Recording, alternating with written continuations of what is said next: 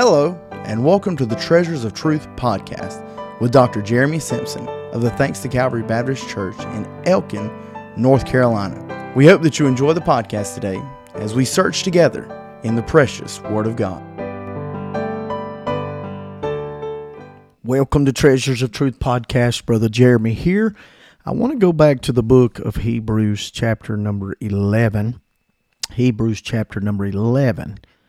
Where the Bible says, "Now faith is the substance of things hoped for, the evidence of things not seen." And on the last podcast, we talked about the definition of faith. The definition of faith. It is substance, it substantiates, and it sees. But the Bible goes on to say in verse 2, For by it the elders obtained a good report.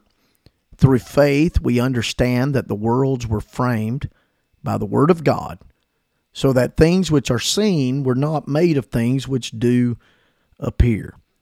I want to talk to you today about the dynamic of faith, the dynamic of faith. And when I say the word dynamic, what I'm speaking of is what faith has the power to do. What is faith able to do? What can it do? Why is faith necessary? And faith is necessary in our life for a few different reasons, but I want to give you three of why faith is necessary, the dynamic of faith, and it's right here in the passage. See, Oswald Chambers is a great writer. He wrote this. He said, "Faith never knows where it is being led, but it loves and knows the one who is leading."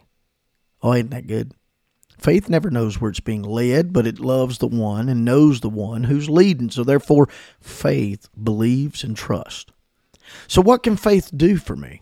What's the dynamic of faith? What is its ability? Why is it necessary? Number one, faith is necessary because of spiritual wisdom.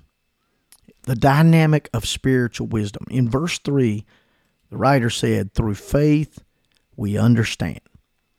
Through faith, we understand. By faith. That's why it's necessary. Because faith has the dynamic of helping you understand. Now, there's things you can only know by faith. I mean, how do we know that the world came into being the way it did? Faith. Verse 3, through faith, we understand that the worlds were framed by the Word of God. And so, plain English, it means this, that God can't be argued and God can't be explained.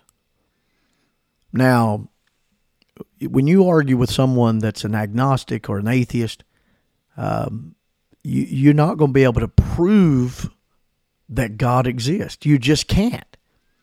You have to accept the fact of God by faith. God has to be accepted by faith. That's why he said in verse 6, "He that cometh to God must believe that he is." Have you ever thought about the fact there's no philosophical argument for God in the Bible? I mean, you go in the Bible, there's no argument of philosophy in the Bible. I've studied philosophy, studied philosophical reasons for God, heard the reasoning for the existence of God. You can look up apologetics and you can look up philosophical arguments for God. And I mean, there's big words. I mean, that'll make your head spin, like ontological, epistemological, big words about God. And though the Bible doesn't give a philosophical argument for God, the Bible doesn't go through an exercise like that. It just starts out this way in Genesis 1, in the beginning with God. In the beginning, God. And that's how it starts. In the beginning, God. It did not say, all right, we're going to lay a groundwork to prove the existence of God, and we're going to give you this reasoning of why there's, it just says he's there. And so faith from the very first verse of the Bible is necessary so you can understand. The Bible just starts out, in the beginning, God. That's just the way it starts. And I accept that God exists by faith. By faith, we understand that the worlds were framed by the hand of God, and things were made out of things that were not seen.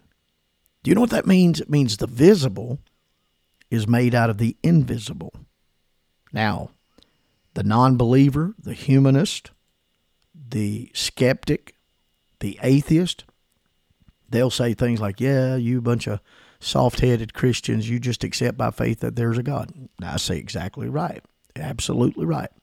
And then they'll say something like this, you can't prove there's a God. And you answer, you're exactly right. You're absolutely right. I can't prove it. I just accept it by faith. But then turn it around and say, you accept by faith that there is no God. Prove that there is no God. And they'll say, well, I can't prove that there is no God. So what they're saying is they have faith just like you have faith. The atheist is a believer just like I am a believer. I believe in God. They believe there is no God. But both are believers. Both are putting their faith into something. There's no, and I know that, I hope that doesn't shake you today and cause a problem, because the just shall live by faith. Listen what I'm going to say. There is no way to prove that there is a God. There is no way to disprove that there is a God. Science can't prove or disprove God. To go into a laboratory and try to find God would be like going and taking a piano apart to make a song. It doesn't work. It's something you have to accept by faith. The dynamic of faith is it helps us understand. Faith's not a matter of your mind. It is a matter of your heart. To one that has faith, no explanation is necessary. To one without faith, no explanation is possible. I'm going to say that again. To one who has faith, no explanation is necessary. To one without faith, no explanation is possible. We know things by faith that there's no way we could learn any other way. That doesn't mean that we crucify logic. That doesn't mean that, there are people say, oh, y'all are just illogical. But no, faith goes beyond logic. But it's not antithetical to logic. It's not contrary to logic.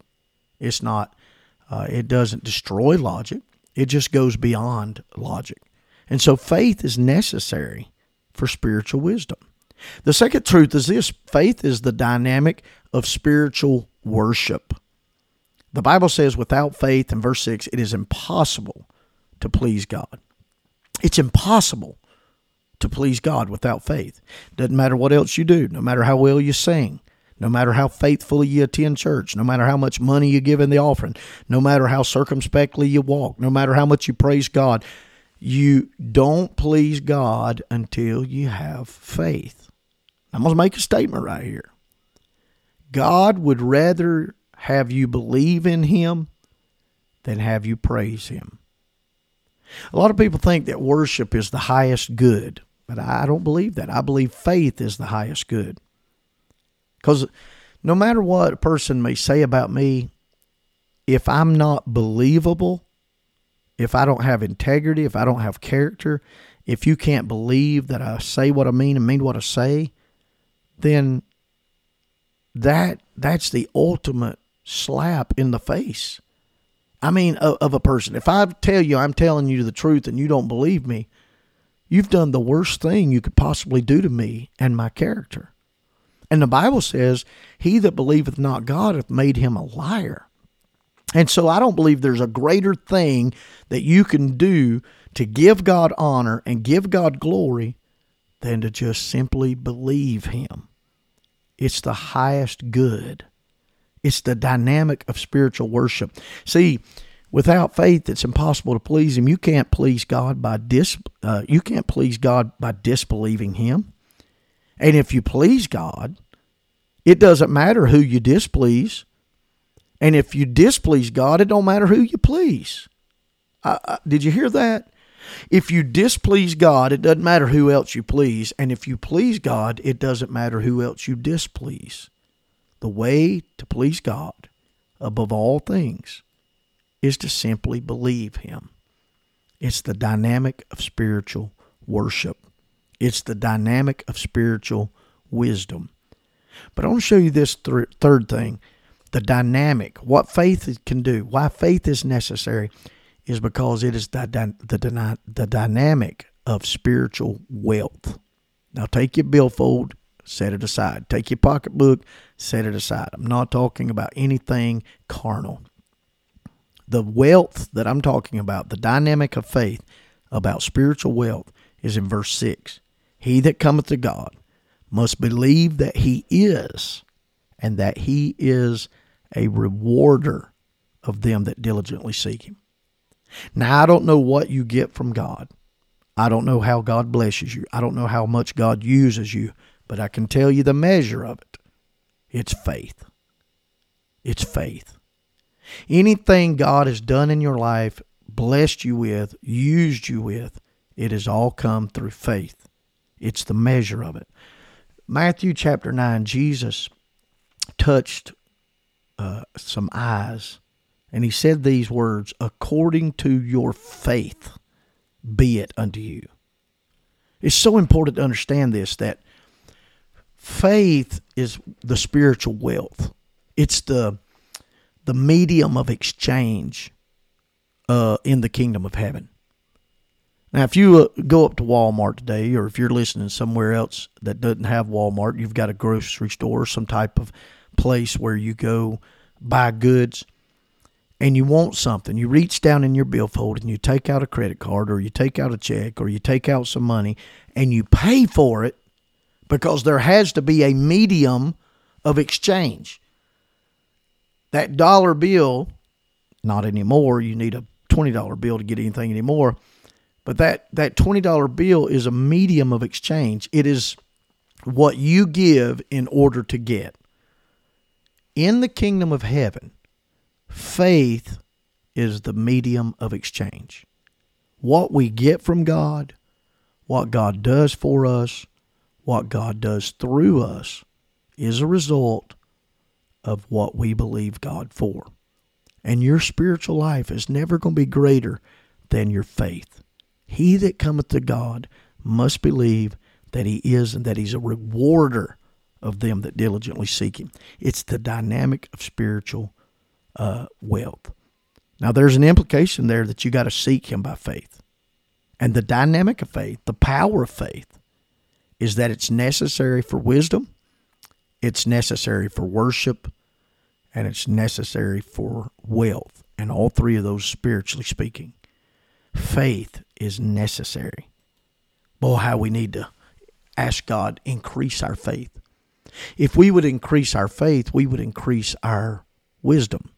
If we would increase our faith, it would increase our worship. If we would increase our faith, it would increase our wealth. And I'm not talking about dollars and cents. I'm talking about spiritual blessings. It would increase our wealth, spiritually speaking. Today, this world needs us to go out and live by faith. The life of living by faith, being a light, being salt. Jesus said, you're the salt of the earth, you're the light of the world, and this world is dirty and it's dark and it needs somebody to purify it and illuminate it. And Jesus left us here for that purpose. We need to go out and make a difference in the world today by faith. If you're listening to this in the evening, why don't you just make up your mind, determine in your mind, set it in your mind, I am getting up tomorrow morning, I'm going to pray, read my Bible, get filled with the Holy Ghost. I'm going to go out and live a life by faith, enjoy spiritual wisdom, enjoy spiritual worship, enjoy spiritual wealth and blessings, and I'm going to make a difference in this world. The dynamic of faith. Until the next Treasures of Truth podcast. God bless you.